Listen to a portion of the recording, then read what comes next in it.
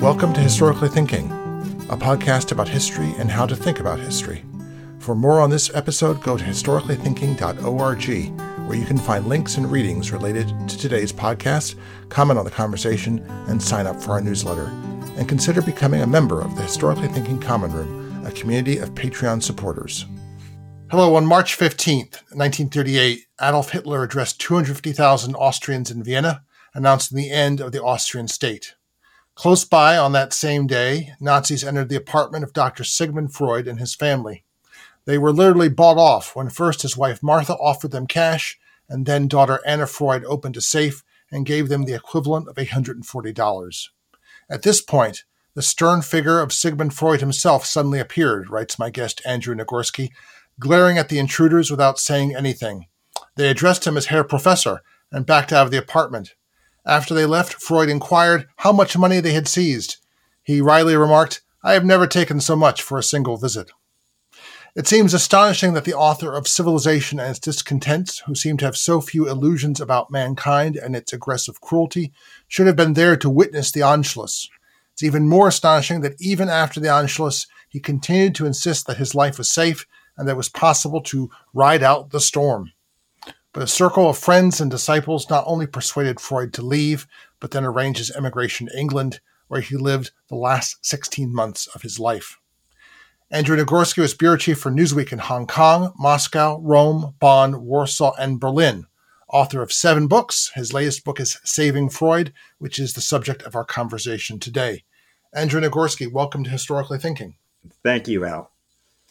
So I was thinking a lot about this after finishing the book, and I realized that sometime in the 1990s, I probably could pinpoint the year and the month, Sigmund Freud came off his pedestal as quickly and as completely in many ways as Stalin and Lenin did across Eastern Europe. In many ways, it was an even more surprising demolition. I looked back and I found the controversy over the 1996 Library of Congress exhibit, where suddenly there are lots of people were protesting that whether or not Freud should even have an exhibit in the Library of Congress. 1996, that was earlier than I imagined. So in 2022, we have to do something that no one would have done in 1992. We have to explain how big Freud was. Because at the moment when this kind of story, in where I start the story during the Anschluss, Freud is big. And by 1990, in a way, he was even bigger. So we have to explain that now. I almost have to explain that to myself. So could you undertake that? Sure. I mean, first of all, I did not undertake a book to explain all of Freud's theories, and I don't have the credentials for that, but I wanted to tell a story which intrigued me, which is the one you alluded to. Why did Freud stick around for so long? How did he get out, and so forth? But as I began to explore that story, I realized I really have to tell a story, reintroduce this man who, as you say, was probably the best known figure in the beginning in the pre-World War II Europe, in the early 20s through the war until his death in 1939. And there's a scene actually in the book where I describe it's from a novel by John Gunther, who was a very famous American journalist who wrote all these books inside Europe, inside Austria, inside France, in which he describes Freud coming into a room during a party, and it's as if the waters are parting and everyone going and saying, "Oh, that's Freud, that's Freud." He was a huge figure. And I think that today, of course, as you allude to in the 90s, there are a lot of revisionists thinking about Freud. A lot of people in the whole field of psychology say, "Oh, no, I'm not a Freudian."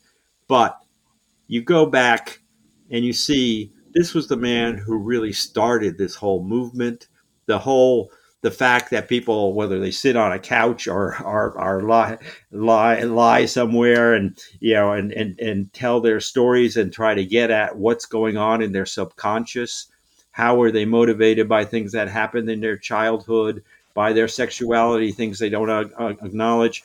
All that started with Freud. And how he came to that, I found as fascinating a story as the story of why he then seemed to be blindsided to events that, to all of us looking in retrospect, we say, oh, we would have understood what was happening in Europe then. We would have understood. And I've written several books about this period. The historical backdrop for me is fairly familiar, of Germany, Austria, Poland, Russia, what was going on in that period. But the cast of characters here is quite different, and and what the issues they're dealing with. First of all, Freud himself, but then he has this group of followers who are each of them is fascinating. And so I think the fact, I don't frankly get too worked up about the fact that people say, oh, now I wouldn't give Freud the credit for this or that or the other. If you look at the history of 20th century thought, Freud is huge, and he remains huge. You have a great scene where I realized two of the first, well, certainly in the 1930s, there are two preeminent celebrity intellectuals, and both of them were Central European Jews, German-speaking Jews, Albert Einstein and Sigmund Freud. Yes. And that's where Freud is. He is. It's interesting that because he did not, well, we'll talk about him as a Viennese, but because he stayed within the Ringstrasse so much of his life, Viennese treated his celebrity very different than if he had been going like Einstein back and forth to New York, where people would have been asking him about the World Series or what do you think of the best heavyweight boxer or things like that. So his celebrity, but he was still a titanic, the only word for it is celebrity and figure in the world at the time. Yeah. And, I also described Freud and Einstein had two personal meetings. And that's also described in the book. Einstein was the younger man, and yes. Freud went to Berlin to visit some of his family there. And at that point, Einstein comes to see him, and it's really to see the interaction between the two. And then later, Einstein asks Freud to participate in a discussion about war. And remember, this is the interwar period. There's the whole disillusionment after the slaughters of World War I. And there is a whole movement. How do we explain war, and how do we get rid of war? And many people are calling for pacifism, for renouncing war. And Freud, on balance, is much more realistic. And this dialogue, he's flattered to be asked to be part of this dialogue with Einstein. But in the end, he said nothing much came of it, and that I think he was not as surprised by that as Einstein was. Yeah. A mentor of mine 20 years ago used to say, "How can you so develop yourself that when an evil happens, you're able to recognize it for what it is?"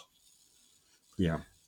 And what I love about your choice of this topic is here we have a man, as I said in the intro, very few illusions about humanity, who might not use does he use the category of evil? Not sure, but he believes that people do evil things.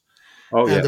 And the question is, here we have to see how he reacts as to use the title of a previous book of yours, how Hitlerland is building up all around him, like, stalagmites growing from the floor of the cave, sort of like it's rising up all around you. How do you recognize that? Freud is a very interesting, he's like the uber case of that, of that ability or inability to do it. He is. And what I ascribe that to, after having done all this research and studying him, is there's a tendency in all of us, I think, when we're suddenly caught in a swirl of events, we tend to make the assumption, well, our world is not going to change that much. Stuff around us may change, but I've got this and this, that priority. I've got my family. I've got my work. I've got a comfortable job or whatever it is. And Freud was so intent on developing psychoanalysis, not just dealing with his patients, but the whole theory and practice of psychoanalysis. He was spreading this all over the world by example, that he wanted to convince himself that somehow this stuff going on in Germany will not affect Austria. Now, of course, in Mein Kampf, Hitler immediately said, basically, I'm taking over Austria. And he, of course, knew all that, but he still thought, well, maybe Austria can stay out of it. And even if there is fascism in Austria, so long as it's not directly applied and controlled by Hitler, it may be a little less ominous than what's happening next door. And I think part of that is his upbringing. He grew up in the Habsburg Empire, when the Austro-Hungarian Empire was this multilingual, multicultural setting. And yes, there was plenty of anti-Semitism. There was plenty of other ethnic and nationalist feuds. But Vienna, at the turn of the century, was a pretty tolerant place in many ways, where Jews prospered, did very well in terms of in academia, the arts, the law. And while, again, they always knew the anti-Semitism was there, but there was a feeling you can make it here and you can do the things you want to do. You can accomplish a lot. And that's where that was. And the idea that all that would end and by this political movement was something he did not want to acknowledge. And it was also compounded by the fact that for much of the last part of his life, from 1923 on specifically, he was battling cancer of his jaw. This was the result of his chronic cigar smoking. Let's get to that in a second. I want to talk about Vienna a little bit more. As we were saying, we were chatting before we started recording. You were never bureau chief in Vienna, but you obviously have the Vienna bug. And there's a certain way in which being a Viennese, if Freud grew up in Vienna? Yes, from age 4. He was born in what is now the Czech Republic, but he grew up in Vienna. It was all so he is congenitally Viennese. Oh, yes. And there's a very strange way in which this extraordinary cosmopolitan city, certainly at the time, much more cosmopolitan than Berlin, a lot more different names in the phone book, a lot more languages with German as the first language. And yet it's very cosmopolitan, and yet it's also strangely insular. It's easy to exist in the Vienna. As reading the book, I thought of how it's easy to exist in this sort of Viennese cosmos, which is surrounded maybe by the Vienna woods, and not really pay attention to what goes on beyond it. Yes, absolutely, and also Freud was known as a revolutionary thinker for his time, but he was a very conventional, by his own admission, bourgeois. Lifestyle man. He had the one apartment where he raised his family, had six kids.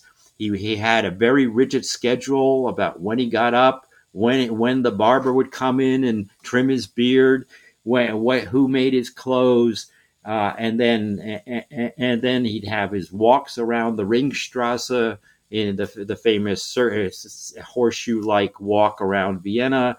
His favorite cafes he went to, that Viennese life, where even when I was going in and out of Vienna a lot in the 80s and 90s, I remember after a while you went into a cafe like the Café Landmann, which was his most famous cafe, which he still exists today. It's a wonderful place. And you saw familiar faces and so forth. So you could create this bubble of a life that worked very well for you. And that's the Vienna which Freud lived and breathed. We should probably talk about cigars here too, because the cigars are part of his bourgeoisie as well. I'm thinking there are three most famous cigar smokers in history are Ulysses S. Grant, Sigmund Freud, and Winston Churchill. Yes. The difference being that I believe Churchill never smoked a cigar beyond halfway, and his gardener would pick them up and chop them up to be pipe tobacco. Grant and Freud, however, both die of cancer of the throat, in Grant's case, cancer of the jaw in Freud's case. And they are psychotically competitive cigar smokers. They could have smoked cigars for the Olympic team if there was such a sport. Oh, yes. And, Freud said even when he began to be diagnosed and had his first operation, and then had multiple operations, and he said basically to his personal doctor, I need a cigar to think, to work. And as his personal doctor, who became his close friend too, said, well, there was never a time Freud was not thinking and working and writing. And therefore, the implement, without the cigar, he felt he couldn't do that. So he was literally, I think, I guess I've read that. I don't know if you said this or I've read this elsewhere. He would light cigars one off the other, basically. I mean, he was always smoking a cigar. So like Grant, we're talking something on the order of 20 to 30 cigars a day. Probably. I did begin to cut down when after he got very obviously got the cancer and but every time he writes about this in his personal correspondence, which, by the way, is just massive. He wrote letters every day to everyone. He responded to everyone, which was also a great resource for me as a writer. But he would talk about his struggle with it to cut down the number. And he did cut down at times the number, but he just found it almost impossible to wean himself from the addiction. Just a couple of the mentions you made of it, just to imagine the number of boxes he's buying a week.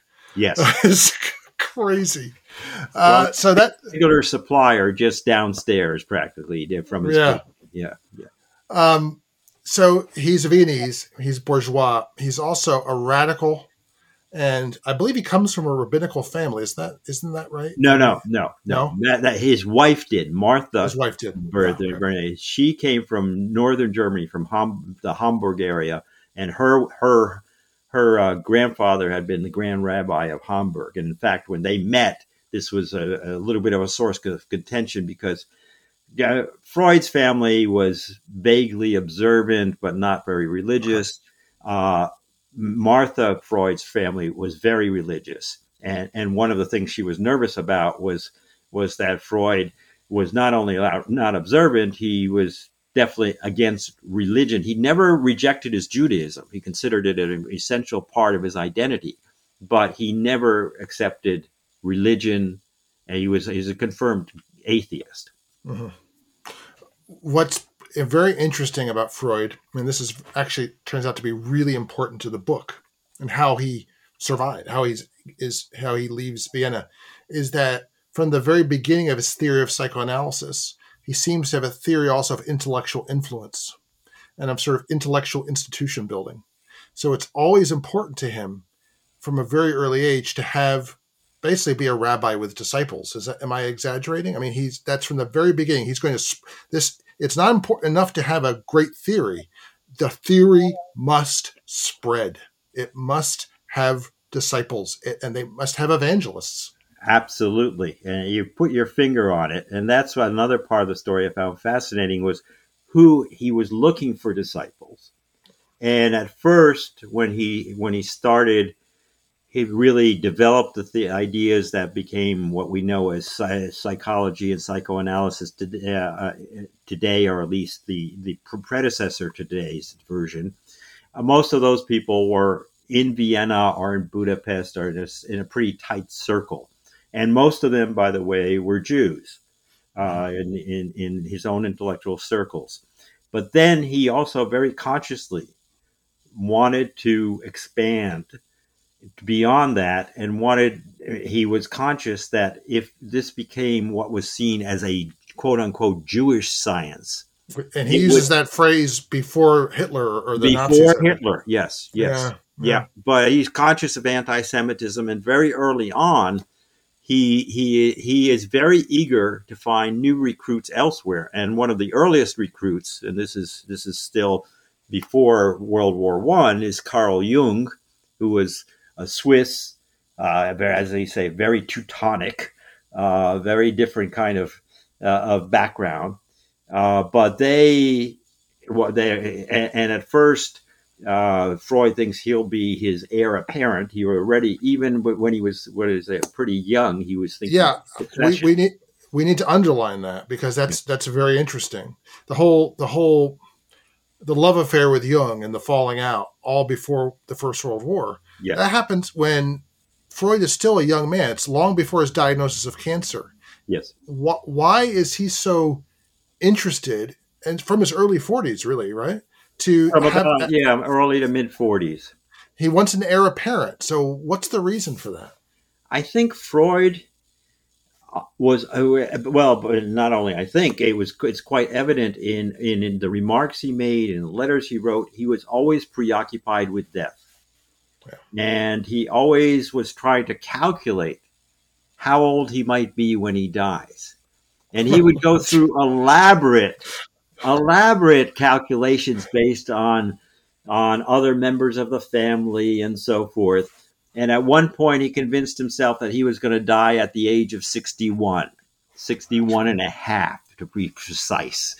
And then later on, of course, when that passes, he then makes other calculations, and based on when his older brother or his stepbrother died and his dad died in his early 80s. But he is very focused on that he's got a set amount of time on this earth.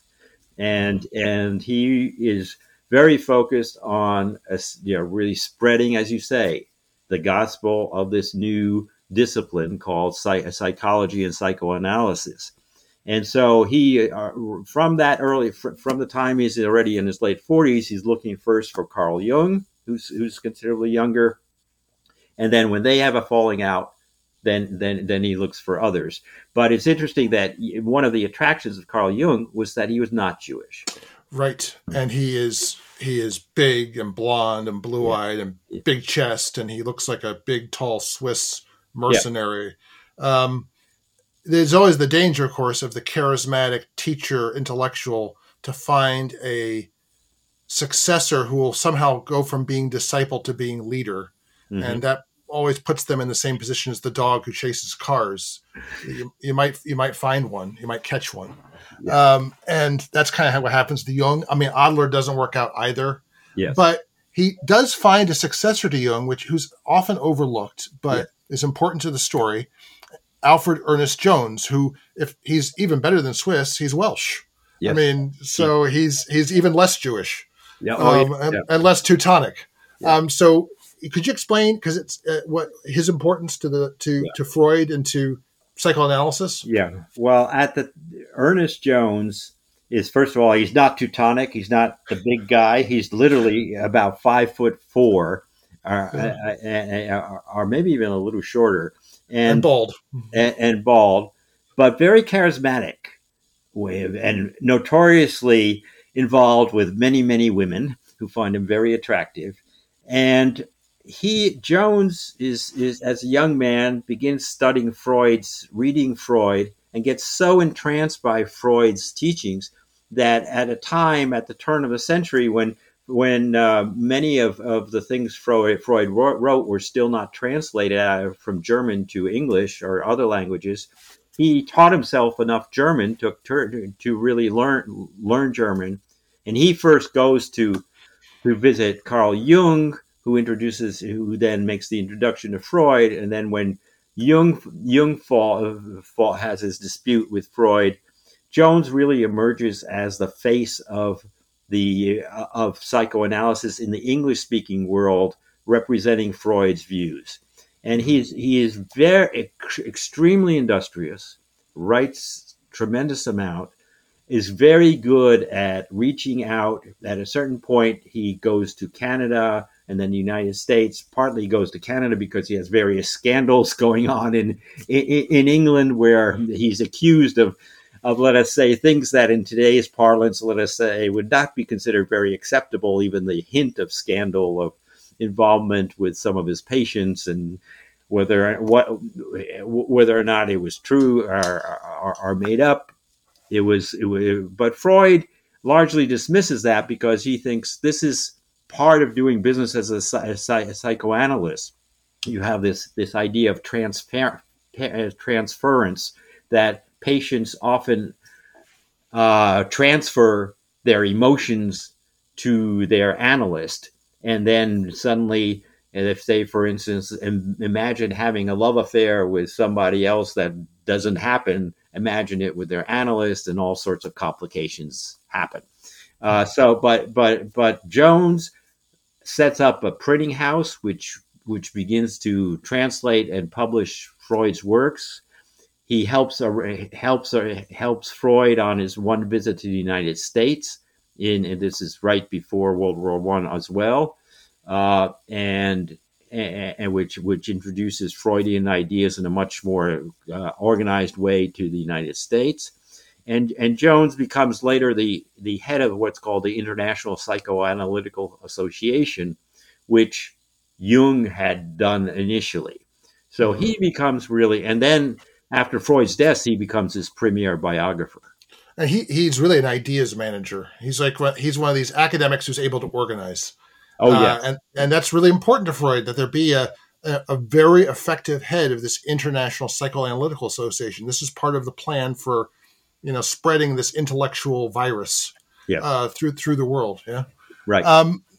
Right, and the fact also, again, that he is not Jewish is something that Freud likes, and he explains some of the Jewish disciples, as it were, in Vienna and Budapest and other places say, why do you do this? He said, well, it works to all of our advantage to see this, as this should not be seen as as a movement of only Jews. Let's be realistic about the world. We've got to have other voices. So we're going to move through parts of this circle of people rapid fire and try to leave a little bit of mystery at the end about how Freud does get out. So we're just going to talk about some of the personalities involved because they're so fascinating, as you've said, and they indicate so much of how Freud's theories spread out to the world as well. So the second person after Ernest Jones would be Anna Freud, who in many ways seems to me probably the most important person in her father's life in his last 15 years. And certainly even more important than Ernest Jones for spreading his legacy after his death. So she's his daughter. She's his Liebling, his favorite. And what about her early life indicates that she will have this sort of position as the staff of his old age? Yes, well, and it's a position that goes on for a long time. Yeah. Anna, first of all, Freud had 6 children. Anna was the youngest. And so, as in many families, the youngest often gets special affection. She got to drive a car to high school, probably. Right. But by the time Freud is really coming into the world as a major figure, his other children have all moved out. Mm-hmm. Most of them they've married, they've had children, some are living right nearby. But Anna, first of all, decides to become a teacher, but wants to learn from Freud. And even when she's still in her teens, she sits in on some of those sessions, they call these Wednesday sessions. You describe her as a 14-year-old sitting on a stool in the corner, which I imagine this literally smoke-filled room. Oh, yeah, smoke-filled, definitely. As everyone is engaged in speaking in their sort of new vocabulary, their sort of classic German making up words as you go along, descriptions of what's happening inside the brain. Yes, And she soaks this in, even though she doesn't seem to be a great student.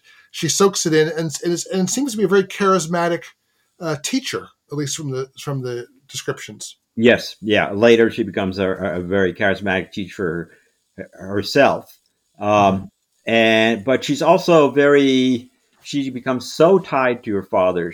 And he loves taking her around. There's this wonderful scene I think I describe in the book where they're walking through the Prater district, which is this very nice district in Vienna, and Freud is showing her these beautiful houses, and he says, "You see those houses? The beauty of the house on the outside may be deceptive. What's going on inside the house may be quite different." And that's the same thing with the human mind, with humans. So And it's a very evocative. Freud had a way of really speaking in a way that Mhm. got you to picture things and I've complex just concepts that were very clear suddenly. that really struck me about. I mean, it's been a long time. Probably the only thing I've read about him is Civilization and Discontents, or his lectures on psychoanalysis. I think we had to read his first year history students as an undergraduate. But it strikes me, that his wonderful teaching style, also his wit. I gave an example of that in the introduction. He's such a witty man, Oh uh, yes, yeah, and he, as it were, playing around with some of the tenets of psychoanalysis too. Like, I mean, when he says that when he's greeted in England, he says it seems like the nation has an episode of mass psychosis. That has a certain ring when it comes from Freud. But yeah. yeah, so she grows up and she has a great teacher in terms of She has psychoanalysis. a great teacher, and also not just by example. Freud, when she starts teaching kids in a school at a very young age, you could Mm-hmm. then do basically like student teaching. Mm-hmm. And then she decides to really go into psychoanalysis. And the first step in psychoanalysis in those days was, of course, to be psychoanalyzed yourself. That's how you learn to become a psycho. And who psychoanalyzed her? Her father, which, as a future other psychoanalysts later said, that would not be considered kosher these days. But Yeah. for the father to psychoanalyze the daughter, and Freud himself later said, yeah, that's probably not the best model, but it worked with Anna. And Uh-huh. so she really absorbed everything. And then she never moved out of the house. And he began to rely on her for all sorts of things. And when he got sick, then even the most basic things, some of it, although of course he had doctors and also all sorts of help in other ways, but she was the one who really took care of his daily needs. He had this prosthesis which had to go in his jaw after the operation. She was the only one who really knew how to get it in and out. It was a very awkward, painful process. And then she begins to, when he is no longer able to travel as much, she begins to represent him at international congresses of psychoanalysis. So she really becomes as if an extension of him. Mm-hmm. Mm-hmm.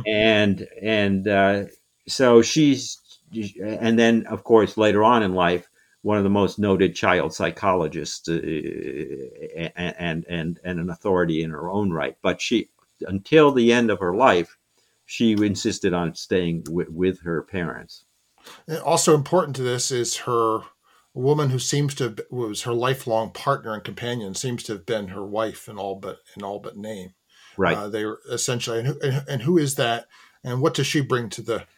All these people are coming to Freud for analysis that we'll be talking about, and they end up kind of staying in a way Yes. around in orbit. Yes. And here, the woman you're talking about is Dorothy Burlingham / Tiffany. Tiffany is no. This is the Tiffany family. Her grandfather, Charles Tiffany, was the founder of the Tiffany Company, the Tiffany Fortune. Her father was Louis Comfort Tiffany, who made all those gorgeous lamps and stained windows. Her brother was killed at San Juan Hill in the Rough Riders. Yes, yeah. Yeah, So it's an interesting family. a very interesting family. And Dorothy Burlingham was married fairly young to an American and she had 4 kids. Her husband was bipolar. They began to she was having less contact with him. She was worried about the mental health of her 4 children in the early 20s, and she hears about the Freuds, both Anna and Sigmund, and asks whether she can be analyzed. She can bring her 4 kids to Vienna to be analyzed, and Anna Freud takes that on. Sigmund Freud helps analyze Dorothy Burlingham for a while, then someone else does. But Anna and Dorothy develop a very close relationship, which, as you say, effectively most people treated it almost like a marriage. Whether there are all sorts of theories, whether there was, how literally that was true, but certainly they were bound together for life, and they would spend the rest of their lives together. And Dorothy, as an American, again brings another element to this circle, that, I mean, first of all, she has money, she has some resources, and later on, when it becomes important to have all that to help Freud get out of Vienna, she also plays a role. So this circle keeps gradually building up, so with some very intriguing, colorful figures. Yeah, and Dorothy has an apartment. She buys an apartment or rents an apartment in the same building as the Freuds. Direct phone line to Anna Freud's bedroom, I believe. Yes, I've actually seen that. You can go, if you go to the Freud apartment, which is now the Freud Museum in Vienna. Oh, okay. You can see in Anna's bedroom part of the wire coming down for what had been that line that went up to the fourth floor where Dorothy got her apartment, so that she could be as close as possible to Anna. There wasn't room for her to move in then. It would be a little awkward, but they were constant companions. So, and that's very important that she's in the same building is very important to eventually the escape or yes. how Freud gets out of Vienna. William Bullitt, who I always have found fascinating, not just because he's from Philadelphia, but he is sort of an eminent Philadelphian of a variety which is now extinct. But he is another person who comes to Freud as psychotherapist, before becoming then a co-author. Could you explain that story? Yes. Yeah, I mean, all these connections, it's like these stories, like, for instance, William Bullitt is someone I knew of and had written about some when he was the first U.S. ambassador to the Soviet Union in the 1930s. But his backstory, as he said, he was from a very eminent Philadelphia family. He became a very successful journalist at a young age, wrote a best-selling novel, all of these things. And he had actually worked for Woodrow Wilson briefly during the Treaty of Versailles, and then became very disillusioned with him. But the impulse for Bullitt to seek out Freud in the 20s was he was sort of at loose ends, and his second marriage was falling apart. And by the way, his second marriage was to a woman named Louise Bryant, who was the widow of John Reed, who had been the chronicler of the Bolshevik Revolution. It's like, you draw arrows to all of these characters and major events of that period, and they are all intersecting. And Bullitt is very frustrated. There's some people claim that there are also major sexual problems, impetus, whatever. Who knows? There's a lot of that going around in this circle. I went to Professor Wikipedia to learn more about all these people, and yes. we could have quite a list of neuroses. This is such a mainline Philadelphian story of the 1920s. William Bullitt explained to his longtime friend and fellow Philadelphian, George Biddle, of course, that he first decided to seek help after he nearly fell off a horse. Yes. I guess fox hunting or something like that. But it's, yeah. So yeah, Biddle, and then he says, there's one guy who might be able to explain all this to me. He's in Vienna. His name's Sigmund Freud, and he goes to see him. And Freud, interestingly enough, at that point, at first, whoever opens the door says he's not receiving visitors, but he hears from upstairs who it is, and he recognizes the name, and he comes down and sees him. And then he consults. They have some sessions together.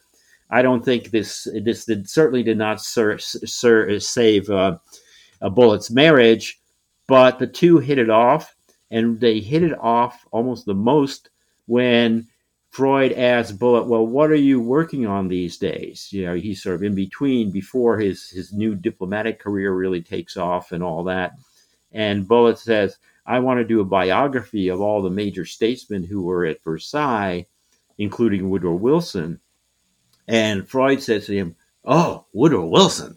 And I would cooperate with you I'd like to write that with you together. And because they both hated Wilson at that point, they both thought he had totally blown the Versailles Peace Treaty and created a situation that was horrible. And Austria-Hungary had lost all his territory, empire.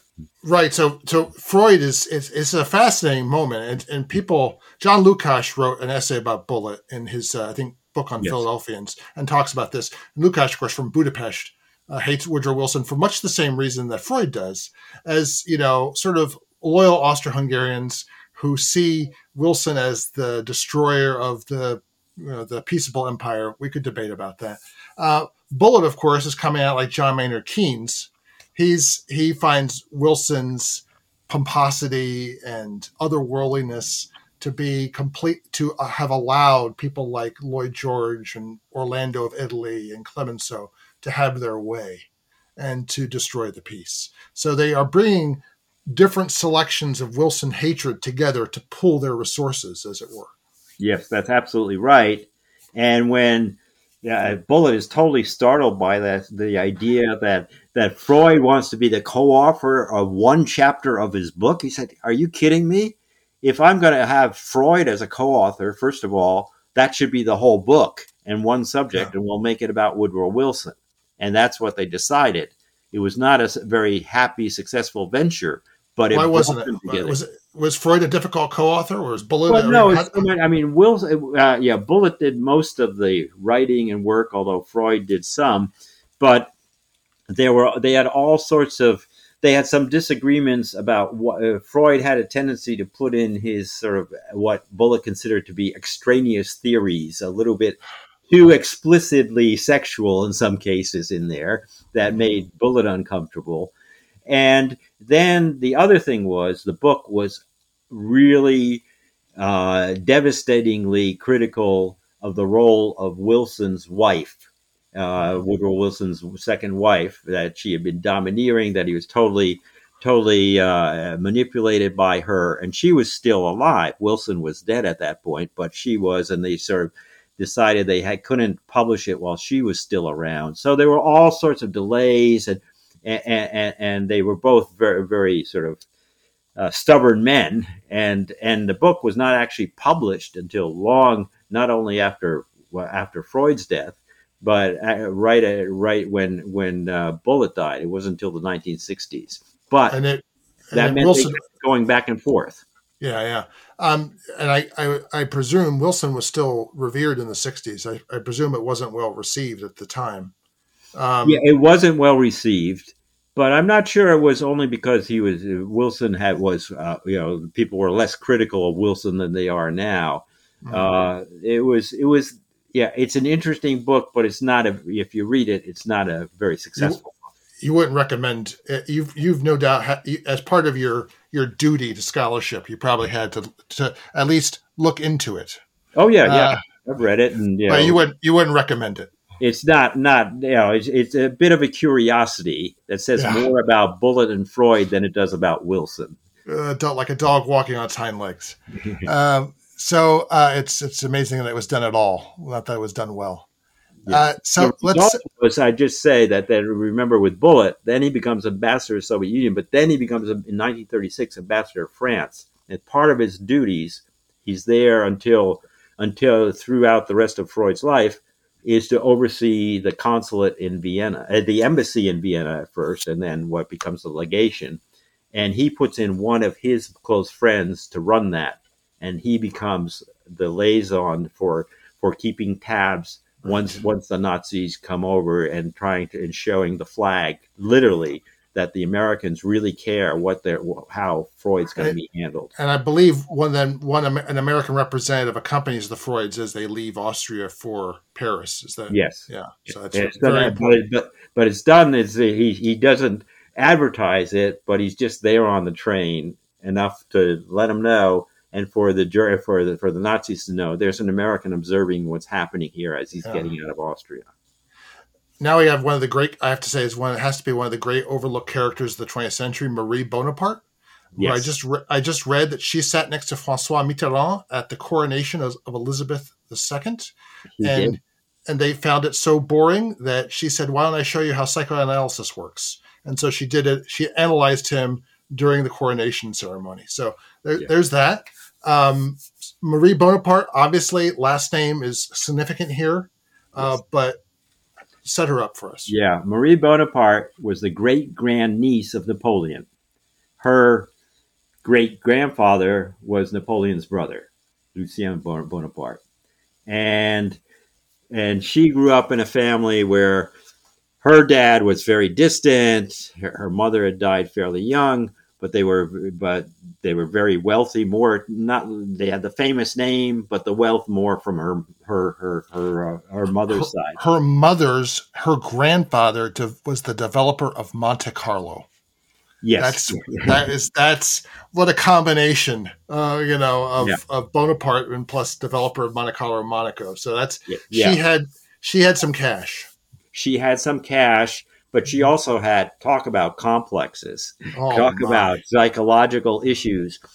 She felt her father was very protective of her, and felt that, and her grandmother who was there, who was rather severe woman. And they felt, people are going to exploit the Bonaparte name. You got to protect her. She never was allowed to go to school. She only had tutors. And then eventually at a fairly young age, gets a proposal from the Prince of Greece and Denmark, the son of the king of Greece and Denmark. And this match is made more, it's like an old-fashioned kind of royal wedding. She agrees to it, but again, he's someone who remains devoted to her in his own way, but very distant sexually and every other way. And she, in the meantime, begins to discover herself, as it were, put in today's and becomes a procession of lovers of the highest level. The highest level, including Aristide Briand, who had been premier of France multiple times and held every group. And so, he's like 20 or 30 years older than her, which, as she says, when they begin the affair, he could be my father. Which, called paging Dr. Freud. That's yeah. And she did page Dr. Freud. She did. She gets somebody to say, "I got to get to this guy Freud because." It looks like I've got all this going on, but I can't achieve orgasm, and she gets to Freud, and Freud is absolutely taken with her. That he says after 2 or 3 weeks, I can talk to you in a way I can't talk to anyone about myself. He loves a celebrity client. There's no doubt about it. He does. As long as they pay their fee, I'm sure. That was a prerequisite. He was very interested on that. Yes, but she does, and she becomes an intellectual firehouse. That's the wrong word. Fireplace of the movement. Yes, she becomes, not only after she's analyzed and so forth. She becomes a psychoanalyst herself, a writer. She writes about these issues. She creates the Paris Psychoanalytical Society, and she helps avert bankruptcy of the publishing house in Vienna, which had been publishing all the works of Freud and his most important followers. So she becomes a powerhouse of this movement, the way Ernest Jones does in London. And it's very strategic. So here we have a wealthy, noble woman who's really smart and is French speaking. So we've got we've got a French speaking sort of center of the psychoanalytical movement. And she's also, I should say, she's providing refuge to lots of members of her own extended family, including the future Duke of Edinburgh, the recently deceased Prince Philip of Greece. Yes. And then lots of other refugees from Central Europe as Hitler takes over, and eventually Freud himself. Right. So she's fascinating. She's fascinating. And I should just briefly mention one other thing they have in common, which they bond over: dogs. That's right. They were both.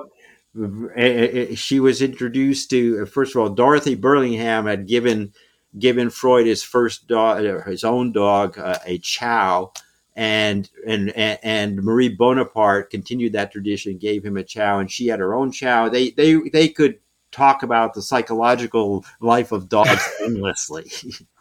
Well, so my wife and I, we are not psychoanalysts, but we spend a lot of time analyzing the psychological life of our dog, which is I'm sure deep all the time, deep and rich. I mean, every dog owner thinks that. I have to say, I love that part. I thought you were probably a dog owner because Freud is like an adult convert to dog owning, and they're some of the worst. They're some of the biggest addicts. Yeah, and he was a tremendous addict. Let's finish up in this circle with Max Schur. Yes. Who is Freud's last doctor. But what I found very moving through as it were, the Shore perspective is Freud as a patient who's not the greatest. He's you don't want to have a doctor as a patient most of the time, but what Freud is really interesting though is a sufferer. I find Freud very interesting in his suffering. So could we talk a little bit about Shore and how he dealt with Freud as a friend and as a sufferer? First of all, Shore was much younger than Freud, and that was one of his attributes. That was a good thing. And Freud had various doctors, surgeons that had worked on him, and in fact, it was Marie Bonaparte who first met Max Shore when he was still a medical student and had some tests done, and found out that Max Shore was very interested in psychology, had even attended some of Freud's lectures as a student at the University of Vienna, and she thought he had a great bedside manner and all that. And she told Freud, "Look, you need one doctor who can organize all this stuff going on with you because you've got several issues." And he interviews Shore, he likes him, and he said, I've got to, basically the idea is manage the sufferings with the pain from the cancer so I can keep working as long as I can. But he says one thing, once it becomes unbearable, you have to make me a promise. You're going to help me end it. And Shore agrees to that. And so Shore becomes, the last 10 years of his life becomes a constant in his life. And he's there to help with the care, but also really discuss almost everything going on in his life. He's a very dedicated, and Shore recognizes much earlier than Freud the danger they're all in, because Shore is also Jewish. The other members of that circle we've talked about were not Jewish mostly, except for Anna Freud, of course. But Shore was Jewish, and he, in 1937, applies and managed to get U.S. visas through a maneuver about where he was born and so forth for him and his young family, but then holds off on going because Freud's not going. Uh-huh. And he actually then also goes all the way to London with him. So Shore is a key figure here. And by the way, one of the things about all the interconnections, there's, when I was researching this, Max Shore died in the early 70s, but I discovered that Peter Shore, his son, was teaching at the Harvard Medical School. And he's in Boston and had a practice in one of the Boston hospitals. This was a couple of years ago, and I see him listed still on as a doctor. And he, at that point, he's close to 90. And I call his office, and I get the usual voicemail. Tell us what's bothering you. Why are you calling? And I explain. I leave a voicemail like that. I'm not calling to be a patient, but I'm calling to talk to Peter Shore, whose father I'm writing about. Nothing happens. I think probably this is a long shot. That I leave one more message, and then the following night I get a call. This is Dr. Peter Shore. Yes, I remember my meetings with Freud as a child and all this. So it is incredible when those things happen when you're researching a book. Can you tell listeners what memento Peter Shore has of Freud? Yeah, when Peter Shore was born, this was 1933. Freud gave Max Shore, his dad, gold Austrian coin, and he said, "This will be a memento for your son to pass on." And he passed it on, and Peter Shore has his own children.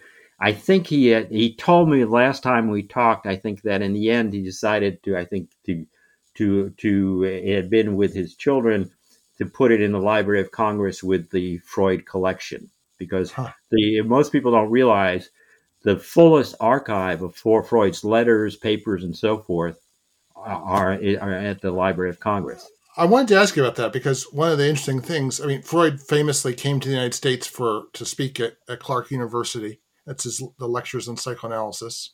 But he was an Anglophile and a bit of an actually not a bit, an Americanophobe. Yes. Max Shore had a very different view of America. How did Freud's papers end up in the Library of Congress, other than money? Yeah, I'm not sure exactly how that all happened. I haven't really studied, but Marie Bonaparte's papers ended up there too.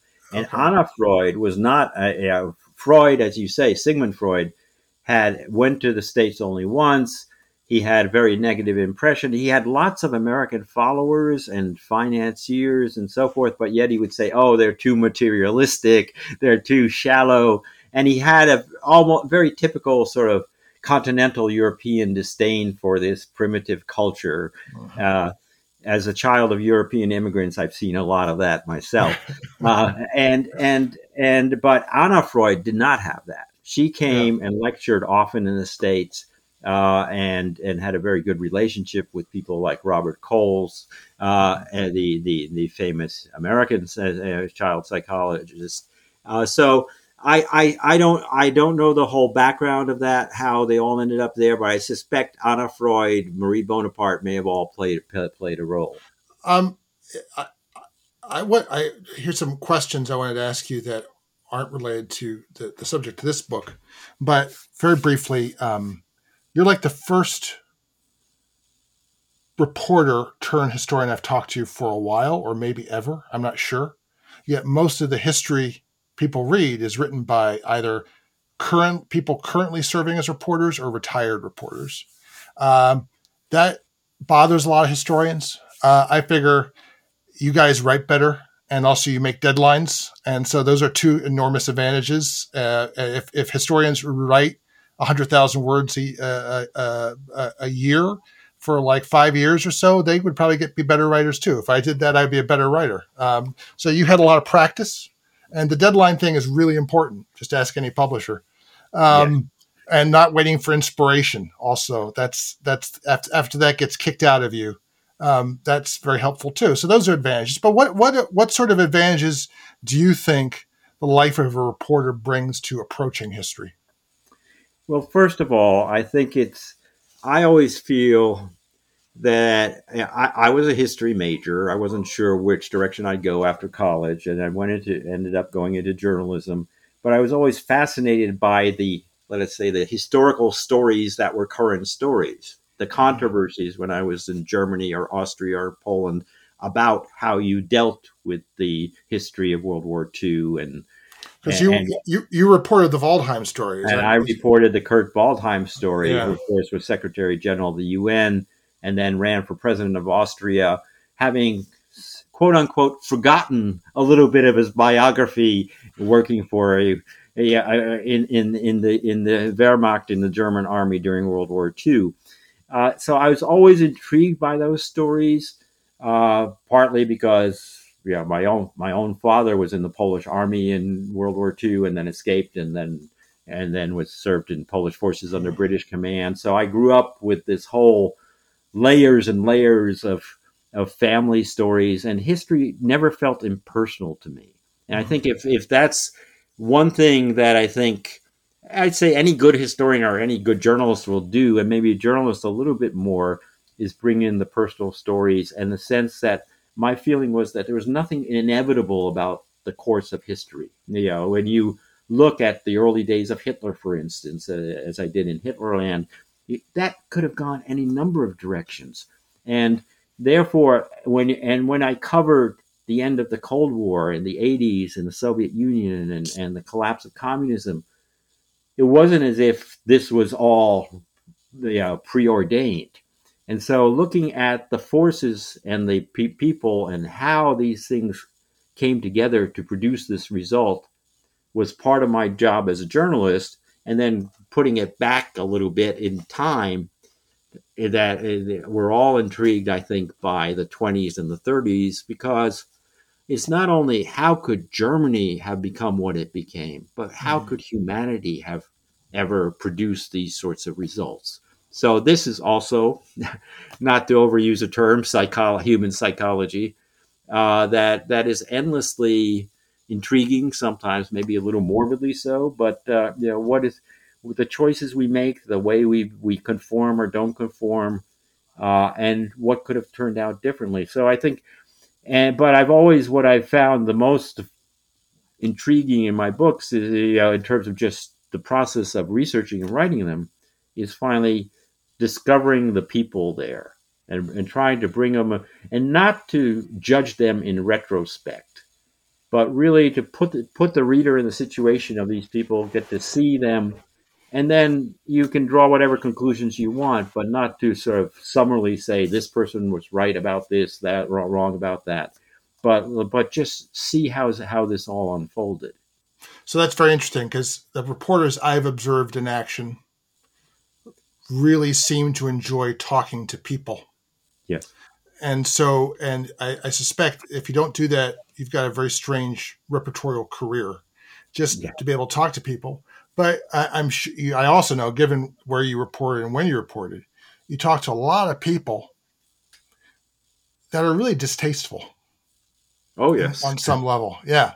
But at the same time, you like talking to people. And distasteful people can be charming. You might have to pull yourself back after talking to. I can see that this is a very useful skill for also talking to people who are long dead, but who can be both charming and distasteful, and wrong or evil, but interesting. Yeah.